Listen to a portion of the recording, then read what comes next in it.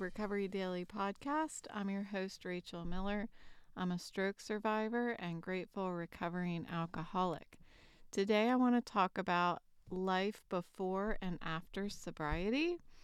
And let's see if I can connect this to life before I admitted I needed help dealing with the chronic pain from my stroke, to walking away from my job and accepting my disability of my vision impairment.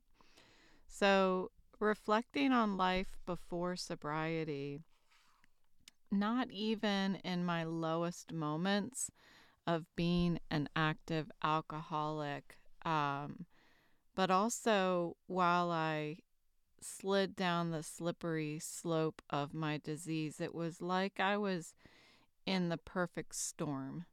It was like there was disaster coming from all directions and there was no way out. I was talking about that, I think it was yesterday, talking about there was no way out. And it's like I just had to stay out there and ride these ginormous waves, each looking like it was just going to completely straight up take me out. And the more I drank, the bigger the waves got. And I was navigating all of that in a permanent haze. Happy moments were fleeting, and they were eclipsed by larger waves of desperation. I don't know that I was coherent enough to recognize that any relationships were strained, but later I learned, once I put the wine down, that they very much were. My responsibilities seemed completely unmanageable. I remember the bills coming in the mail and just not opening the envelope and just putting them on the kitchen table, and like similar to like Schrodinger's cat, if I didn't look in the envelope, my life was both fine and increasingly unmanageable. It's like if I didn't open the envelope, then my life would stay status quo. And ahead of me, I really only saw destruction. And honestly, what I could see through the haze of all of the wine boxes I was drinking wasn't looking nearly as bad as how things actually were. And wine was my only constant. And what was originally a temporary escape became an indefinite hiatus from life. I became trapped in an internal chaos and emotional pain. And there was no medication that was taking the pain away. None of my anxiety medication, my depression medication, my panic attack medication, none of that was working. And it says on the bottle, like, don't take with alcohol, but who reads that? Who actually follows it? Anybody who's taking it with alcohol certainly isn't going to acknowledge that it says that.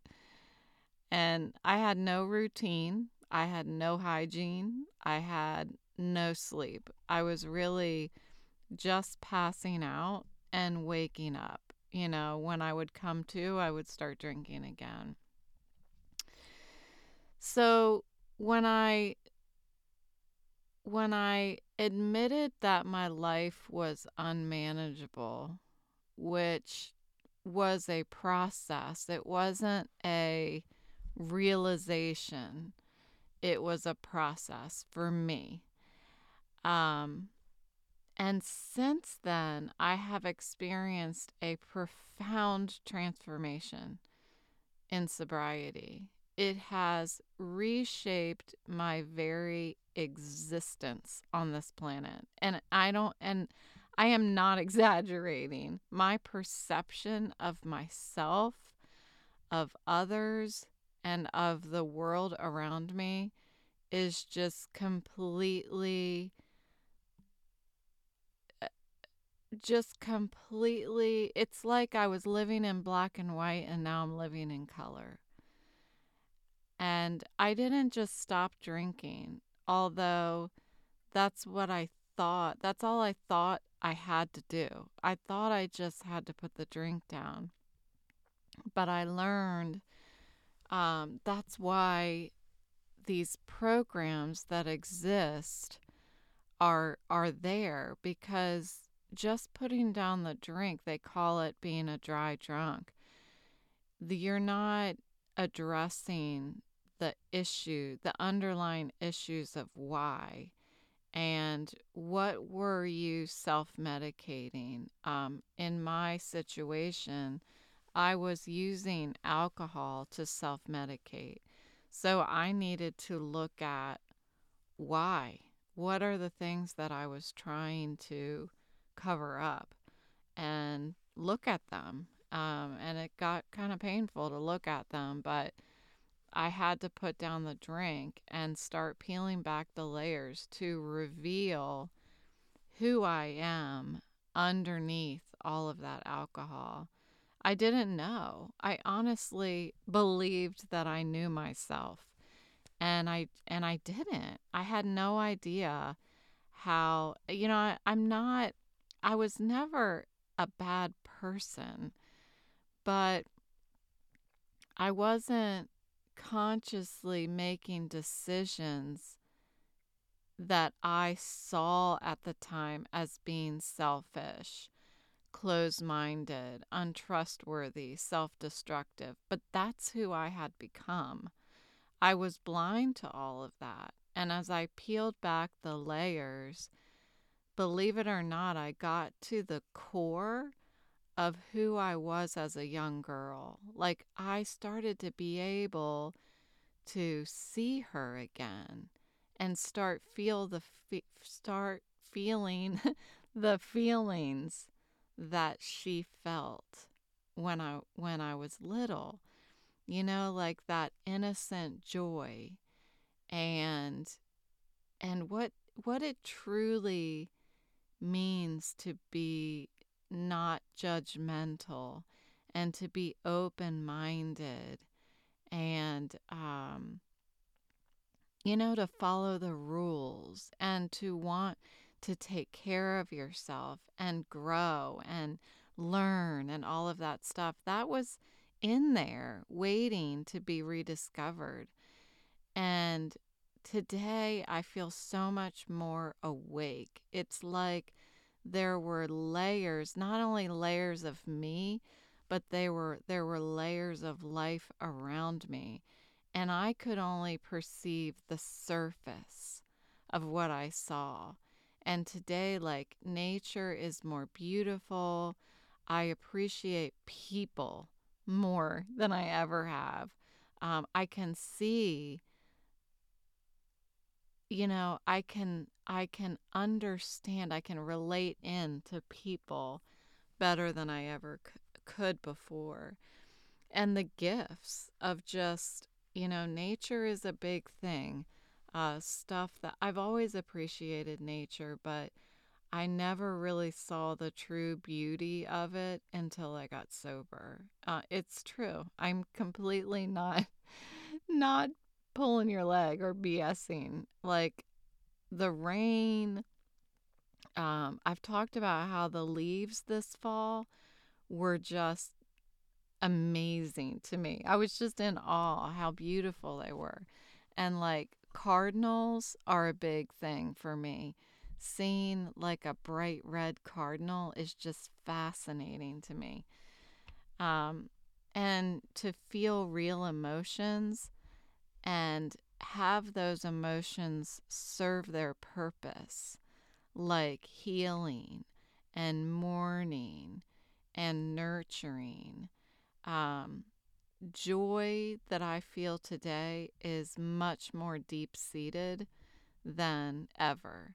and then the pain and grief that, of course, I'm going to feel because I'm living life. Life happens still, and the pain and grief is more of a process, and I see the process rather than what it used to feel like when I was drinking, what was like pain and grief. It's almost even hard to call them that. It was more like this just empty, it was like a block of concrete that was just shackled to my heart, and I couldn't pick it up. That's what I always felt like. And today it's called pain and it's called grief, and they are a process. And just like, there's like 5 stages of grief or however many there are. I feel those now and I can identify them. I talk a lot about in this podcast about when you feel a feeling, give it a name, identify what it is, because it helps me to understand myself a little better. How do I react when I'm grieving? How do I react when something hurts? How do I react when I'm jealous? All of that stuff. My relationships are stronger than they ever were, and in some places that has meant that I needed to change some of the people that I surrounded myself with for that to happen. And you have to put yourself first. It doesn't mean anybody that I don't hang around now that I used to hang around with, that I don't care about them. It's just that I have to surround myself um, with people and put myself in an environment that's healthy for me. So the transition from one phase of my life to the next has not been linear. There's been a ton of uncertainty, and like I said, life has happened along the way, and there's growth and setbacks and resilience in between. The transition has demanded patience and self-compassion. I've had to build new habits, welcome new perspectives, and be freaking vulnerable. And it's like I've been evolving from that young girl that I found within all of those layers to this middle-aged woman that I am right now. And I evolved at this crazy rapid pace because I never grew up. I feel like I was still at the age that I was when I started drinking. And I heard that when I first got sober, that when we start drinking and we start feeding our alcoholism, we stop growing. And that's precisely how I have felt. And since I got sober, I have been, growing up at rapid pace.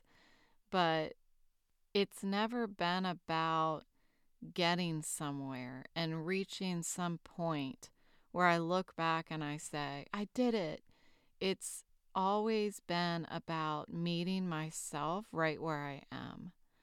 And that's to me what living one day at a time means. And the transition just happens when I work on myself today, when I focus on today. If I step back and look at this, growth graph, for me, it's just amazing to watch the curve of the graph, when all I've ever been doing is focusing on today. And so there's so many parallels between transitioning to a sober life and recognizing the need for a significant life change because of my chronic pain from my stroke. And when I was in denial and not yet acknowledging the need to prioritize my stroke recovery, there was this undercurrent of unmanageability. I was putting on a facade for everyone, even myself, and concealing the underlying struggle. One situation that stands out in my head all the time is this. I was meeting with the president of my company that I just left, and his office, two of the walls in his office were just windows, and there were blinds going down them, but the blinds were open, so they were just like lines going across the window. And I have noticed with my vision impairment that something about that really bothers my head. That I don't know what it is, but it's the light and the dark, and the stripes across the window, and then beyond the window there's things moving around. There's cars going by and that kind of stuff, and it really bothered my head, and I sat there. He asked how I was doing, and I said that I was fine, and I said that the windows were a little difficult for me to look at. That's what I said. But we proceeded to meet for like a half an hour, 45 minutes, and I just did it anyway, and that's not okay. I don't know why I did that to myself. I didn't have to do that. If he had known how much discomfort I was in, he would have just felt so bad that he was sitting there talking to me as if there's nothing wrong when I was in so much discomfort. It wasn't his fault. It was my fault. I wasn't being honest about the underlying suffering that I was having, and I was doing that for 2 years. And it's no one's fault but my own. I just was not willing to let go of all the goals that I had, and what I loved to do.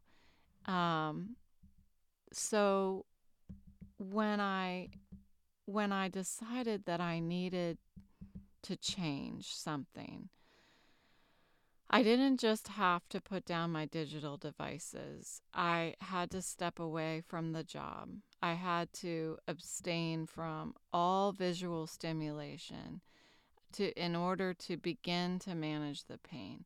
And the pain I'm talking about, I could not even look up. I could only look at the ground because the ground was the only thing that wasn't moving. As long as I was sitting still and I looked at the ground, nothing was moving. And that was the only thing that would make the sharp pains lessen. Or closing my eyes, of course. And the pain, this is interesting to me. When I was sitting down and I was comparing the pain, the physical pain before, like right when I was making this decision to change my life because of my stroke impairment and the pain, I realized that just like the emotional pain I was going through when I started getting sober, the physical pain that I had to address in my head was also in layers. And we're still working on addressing those layers. So the injections that they're giving me have addressed the sharp pains in my head. Once in a while, I've mentioned like once a day, I'll get like a slight pain, like a slight sharp little jolt in my head, but it goes away. Like it doesn't even stay long enough to even call it going away. It's just like it's like a lightning strike. That's what it feels like. And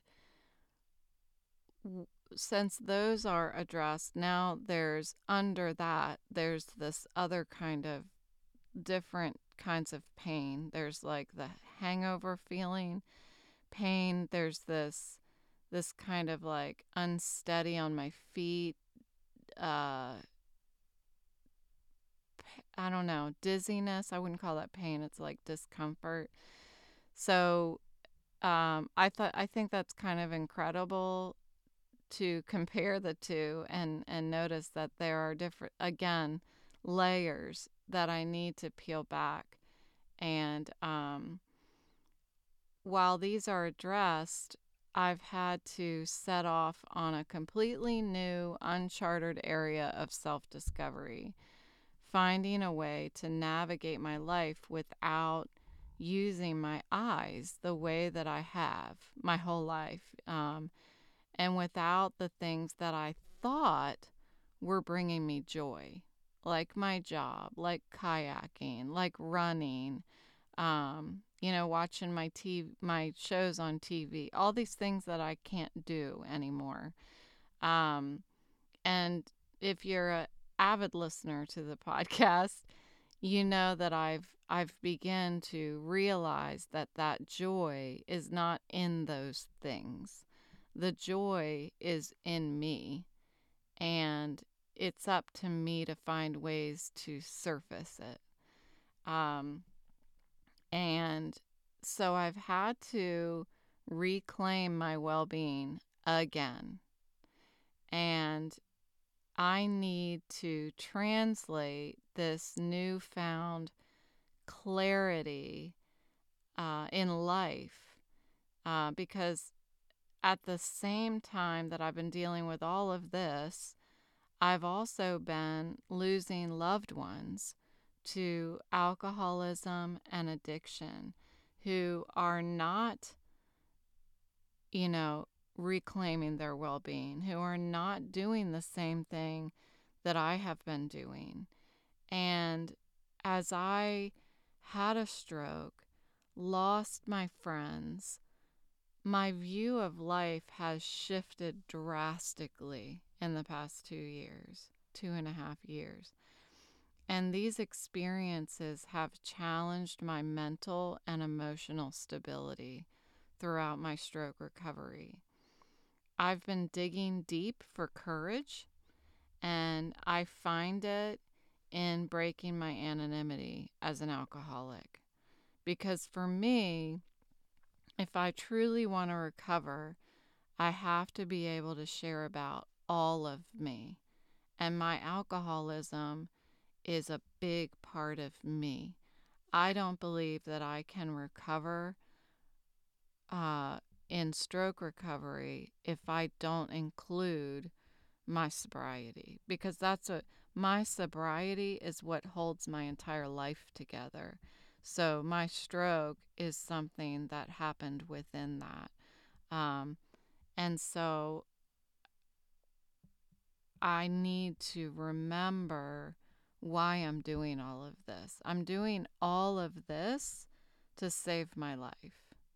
And I'm leaning into vulnerability to leave my job and live with my vision impairment. I've had to completely dismantle everything I've known and my goals, but my values haven't changed. And I find that really fascinating about myself, that when I look across all the phases of my life, there are three things that have always remained the same, no matter where I was. And so throughout transitioning from each phase, I've had a deep commitment to self-care that has preceded everything. The only way that I've been able to do any of this is to prioritize my health. That's the only way. And I spent the first half of my life not prioritizing my health. I did some healthy things, but beyond all of that, I was I was just poisoning myself with alcohol. Um, and I can't, once I make the decision to prioritize my health, I can't just do it on my own. And it's been when I reach outside of myself and talk about what's happening that nobody else can see within me that I can start the healing process. So, talking to other people, communication. And from there, I simply try to remain willing to learn about how I can get better at being a healthy human being. And hopefully, it's my hope that as I do that, I can add value to other people's lives. So, again, it keeps coming back to my values, which are health, communication, and my mind just went blank. Health, let's see, communication, and why am I having a complete meltdown here? I can't do it on my own. Health, I put my health first. I can't do it on my own, so I reach out for help. And education, that's what it is. Learning. Sorry. Wow. I was going to sit here in silence until I figured that out, why I had a brain freeze. But anyway, so those are the three things that remain consistent. They were consistent in my job, and I find it fascinating that now I'm in recovery from my stroke, and those three things are easily transferable as my values into my life itself. So, thanks for listening to a little introspection on the parallels between sobriety and stroke recovery, and I will talk to you tomorrow.